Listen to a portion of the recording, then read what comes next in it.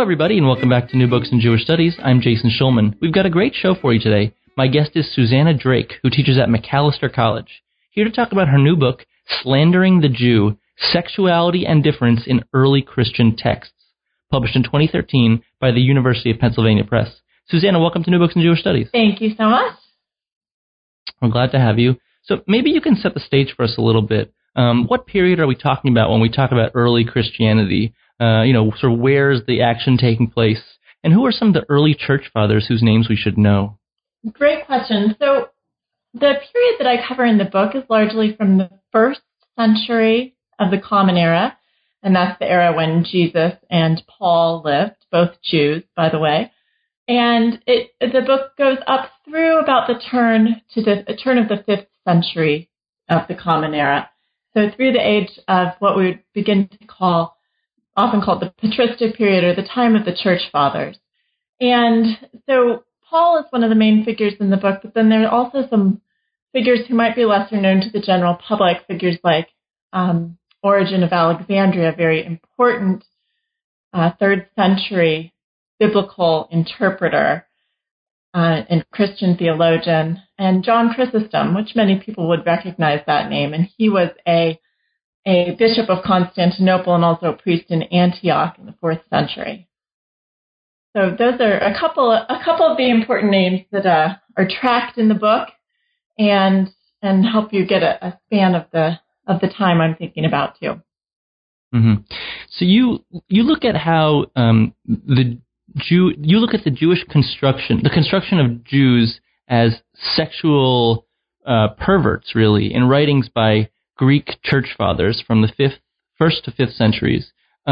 What were some of the representations of Jewish sexuality in these early writings that you identified? So something that comes up fairly early in the Christian tradition, and this is after the time of Paul, who wrote in the mid-1st century, but by the 2nd and 3rd centuries, we begin to get this trope, this idea that Jews are carnal, and that they're more bodily or attached to the flesh in a way that that opposes the way that Christians are attached to the spirit. So this carnal versus spiritual dichotomy begins to be mapped onto Jewish Christian difference, where Jews are the carnal ones, and guess what? Christians are the spiritual ones. And that begins to happen fairly early on in texts like the Epistle of Barnabas and the writings of Justin Martyr. And what I was interested in, one of the things I was interested in this book, is showing how that trope developed alongside two other developments in early Christianity. First, the interpretation of the Bible. So how do Christians begin to appropriate and interpret the Jews' Bible, or what they considered the Christians' Old Testament? And how do they appropriate that and begin to say that this is our text too, and actually this text is about Christ? One of the ways they do that is to say Christians are the proper interpreters of the Old Testament. We read it spiritually. The Jews, the other, and heretics, they read it literally or carnally. That's one of the developments I was interested in. And the second is the development of Christian asceticism. This idea that that true Christians, or Christians attempting to attain perfection, would do so in a way to pursue bodily purity, often through renunciation of sex and family and wealth, and this idea that ascetic practices, whereby one denied one's body, would somehow get you closer to the Spirit. So biblical interpretation and the development of Christian asceticism are two of the places that I looked for this horrible development of the trope of Jews as carnal. And by the time we get into the 4th and 5th centuries, this is a very common trope, and it's accompanied with other horrible stereotypes, including accusations of being bestial or animal-like, fleshly, inebriated, drunken, gluttons, and sexual deviants of all kinds. The women are prostitutes, the men are alternatively too soft or hyper-masculinized or hypersexualized. And so it's, and that type of stereotyping of the other, as I point out in the book, was not new to the ancient world, nor is it foreign to our world today. Right. So how did they decide when to portray Jewish men specifically as either aggressively sexual or as effeminate and weak? Isn't it sort of a contradiction to portray the same group as sexual predators but also as effeminate? Yes.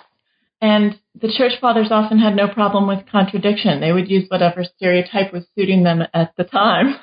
So when the Christians, and this happened often before Christianity became the religion of the state in the late 4th century, often Christians would portray themselves as the weak victim, the sheep, right, that were oppressed by either the Romans or oppressed by heretics in their midst or oppressed by powerful Jews. And when they were working with that type of discourse, the kind of oppressed Christian and the Christian as victim and the victimizers, everybody else around them, all their opponents, they would sometimes call to mind this image of the hypersexualized Jew in pursuit of pure Christian, often women. So this Christians were feminized, their Jews were masculinized. It's interesting as it shifts to the as Christianity gains more power and as the Roman Empire itself is Christianized, we begin to see less of that rhetoric and a little bit more of the rhetoric of Jews are deviant in other ways, including, for example, John Chrysostom's first sermon against the Jews, in which he says Jewish men are malakos, soft or luxurious or effeminate. He kind of talks about them in that sphere. But in the same sermon, he goes to the other side and says they're hypersexualized or they're gluttons or drunkards. And he brings whatever stereotype he wants to bear to try to prove to his congregation that Jews are people to stay away from. Why did early church fathers feel the need to do this? Didn't they share scripture and practices with Jews? Or was it precisely because they shared so much they felt they needed to distinguish themselves? I think you're right on that second point.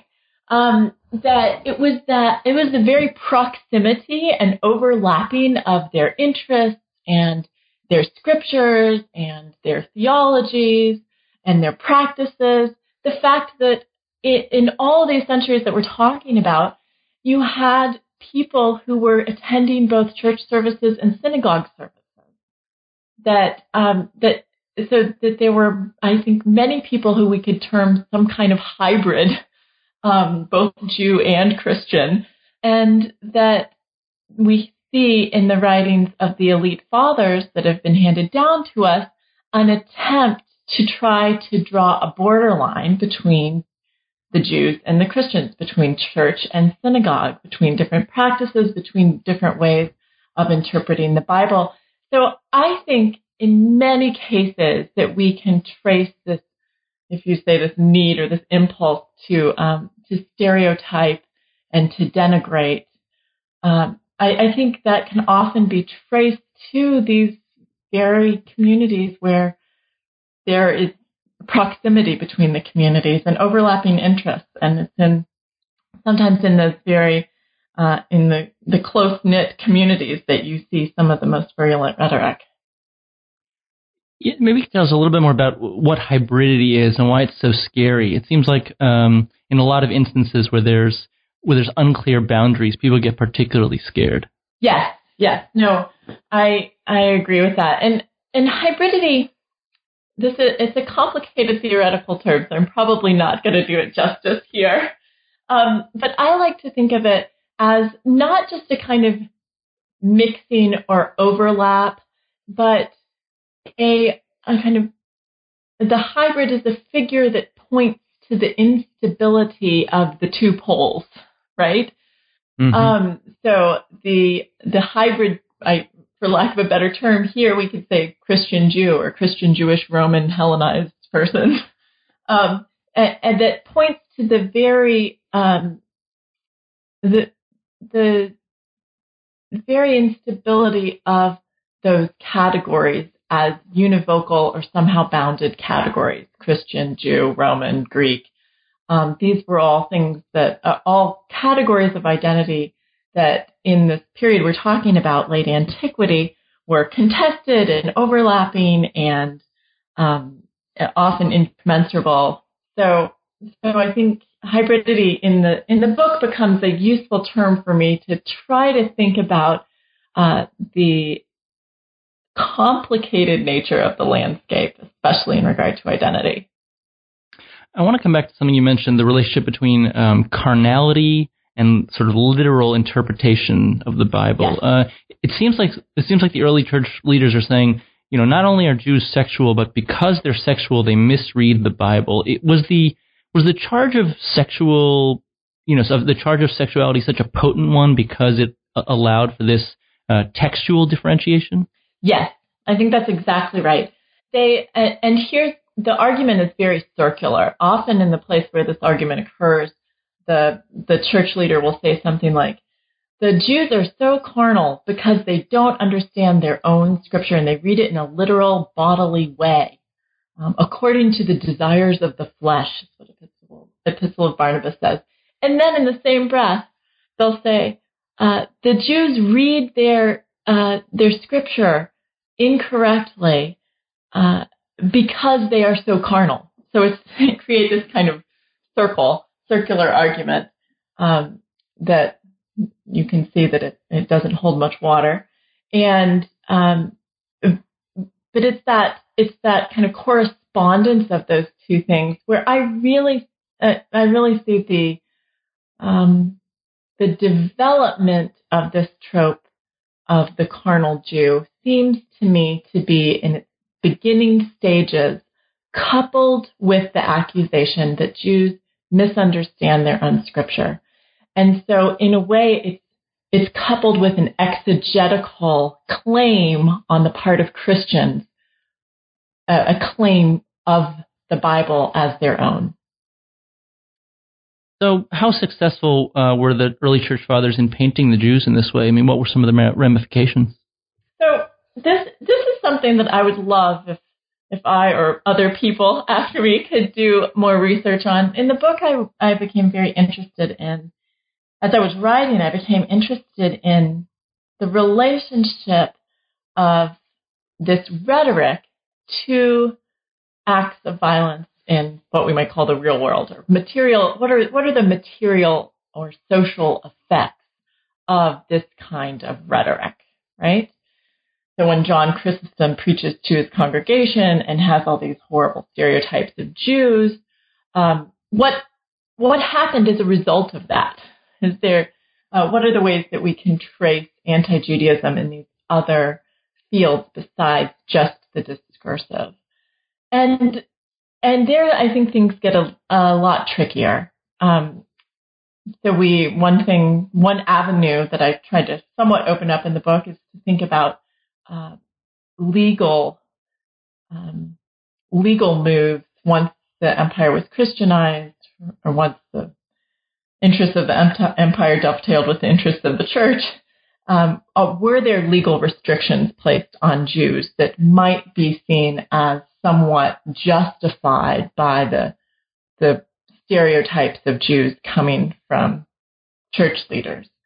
And then actual instances of violence, mob violence, for example, the burning of synagogues, forced conversions of Jews, and definitely as you go into the medieval world, we have more evidence of these sorts of acts, and you can see there in the literature as well the recurrent use of these tropes of Jews as carnal and sexualized.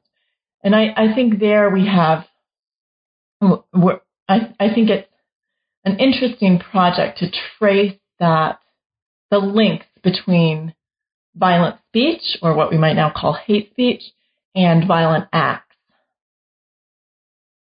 It does seem like sexual deviance is sort of in the eye of the beholder. What do Jewish texts have to say about this kind of sexuality? So, since I'm not an expert on Jewish texts, I would point your listeners to the book by Daniel Boyarin called Carnal Israel, where he looks at Talmudic attitudes, so attitudes on the part of the rabbis towards marriage, sexuality, the body, and he actually begins that book in the introduction quoting Augustine, whom I quote in my book as well, on kind of behold carnal Israel. The reason the Jews are so carnal is because they don't understand their scripture. This kind of echo of what we've heard a lot so far. And so Daniel Boyarin quotes that and says this is a trope in this time period, and then goes on to read the rabbinic text and say, in many ways, the rabbinic readings of what became Jewish orthodoxy, rabbinic Judaism, in many ways, these texts were display different and, I think, to simplify things, more positive valuations of the body or marriage or sexuality, and that in comparison to late ancient Christian texts. And so I think there's important differences. There are important differences to trace there, and some continuities as well. And so I would point listeners to the work not only of Daniel Boyarin, but also Naomi Colton Frome is another good person to read, to think about Jewish attitudes towards marriage, sexuality, bodies, etc. Where is gender in all this? It seems like you start the book with a story, and there's a couple of other instances where the Christian writers are worried about their women. What's going on? Yeah, what's going on? Right. One of the arguments that I make in the book is not only are the categories of Jew and Christian kind of created, and they're in the process of creating the categories Jew, Judaism, Christian, Christianity in this time period, they're also in the process of creating categories of male and female. And so I believe all these categories are, in many ways, socially made, socially constructed. And so there's a way to read the anti-Jewish material that I rehearse in the book as part and parcel of the construction of gender and sexuality in late antiquity. And I think vice versa, we can go to some of the writings on sexuality and asceticism and read there the construction of Christian identity and Jewish identity. So the claims that, kind of as you put it, this kind of claim or identification on the part of the church fathers occasionally with the feminized side, right? When they want to portray themselves as victim, they'll often portray, Chrysostom does this, Origen does it as well. You portray the Jews as the kind of aggressive male in pursuit of the pure Christian female. And this happens. One of my entry points into this book was Christian interpretations of the Jewish apocryphal story of Susanna and the elders. And this story is kind of, you have the pursuit of this Jewish matron, Susanna, who is innocent and honest, the pursuit of her by these kind of evil, lascivious Jewish elders, and an accusation of which she is finally cleared by the wise judgment of Daniel. And in the appropriation of that story, there was often an identification of the church with the Jewish matron, interestingly enough, and the synagogue would then be identified with the Jewish elders who were licentious and depraved and dishonest in so many ways. So there, I think you get this kind of interesting feminization of the church and masculinization of Judaism, where it suits the purposes of the church fathers. And in other places, the church fathers will portray themselves as the strong men who have control of their wives, and look at the poor Jews who the Jewish men don't have control of their wives, and their wives are, dancing barefoot in the streets, and et cetera, et cetera. Yeah, the story of Susanna and the elders is an interesting one in chapter 3, where we sort of see the categories of male and female being constructed. One area where I thought that the construction of the category of Jew was particularly potent was in Justin Martyr's dialogue. Maybe you could tell us about that from chapter 1. Yeah, so Justin Martyr writes one of his most famous pieces is this dialogue with Trypho, and it's not an actual recording of an interview that he had with the Jew Trypho. It's a highly rhetorical construction on Justin's part. This is in the 2nd century, so very early on. And Justin Martyr, by the way, is the tradition remembers him as a martyr. It's not that his last name is Martyr. It's that the tradition remembers him as that, since he was writing and potentially a part of a persecution of Christians in the 2nd century. So he writes this dialogue with Trypho, where he talks about his upbringing as a pagan and his kind of flirtation with all sorts of philosophies, Stoic, Platonic, and then he is also interested in Judaism, but Christianity finally wins the heart of Justin.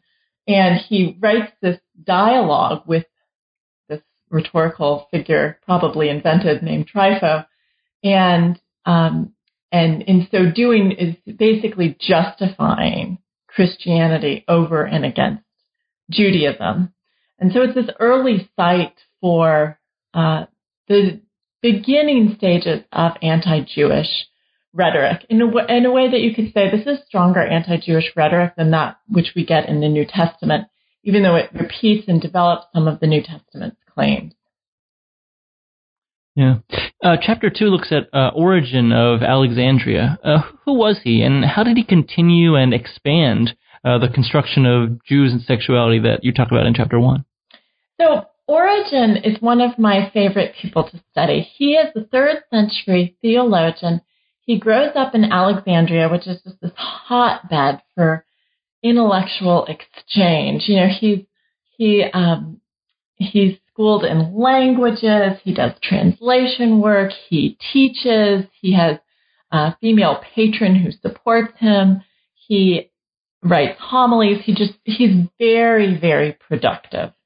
And he moves fairly early in his life. He moves to Caesarea Maritima in Palestine, and another community, another urban cosmopolitan community where you can imagine these overlapping communities of Jewish intellectuals, Christian intellectuals, pagan intellectuals, and so he writes in this very rich environment, and really is one of, even though he's remembered as a heretic, he is one of the formers of Christian orthodoxy in many ways. And so the reason he was so important to my work in this book, I believe, is because he helps to solidify, or it's not solid at this point, but he helps to bring along the tradition of Christian biblical exegesis. So emphasizing spiritual Christian reading, what does that look like? And he describes it in homilies and commentaries on biblical books, and he's left behind numerous ones of these. He also has a book on first principles, which kind of lays out his method for biblical interpretation. And that's really one of the places you can begin to see this separation of literal reading from spiritual reading. And, in the 20th and 21st century, we hear a lot about the privileging of literal readings of the Bible. Well, that was not the case in the ancient world. They, figures like Origen often thought the literal reading was kind of the first stage, the kind of baby or toddler stage of reading, and that through the practice of becoming a more spiritual Christian, one also was able to attain a stage of deeper spiritual understanding of the Bible. And for the interpretation of what he would call the Old Testament, this included the understanding of almost everything in the Old Testament as pointing to Christ. That there were types of Christ, like Isaac is a type of Christ, for example, and that the prophets were all prophesying about Christ. So Origen is one of the people who really lays out in a pretty methodical way how to do that kind of biblical interpretation. And so along with that comes this trope of that true Christians read in a spiritual way. And the best way one of the ways to understand that is to look at the Jews who read in a lesser way than Christians do, according to Origen.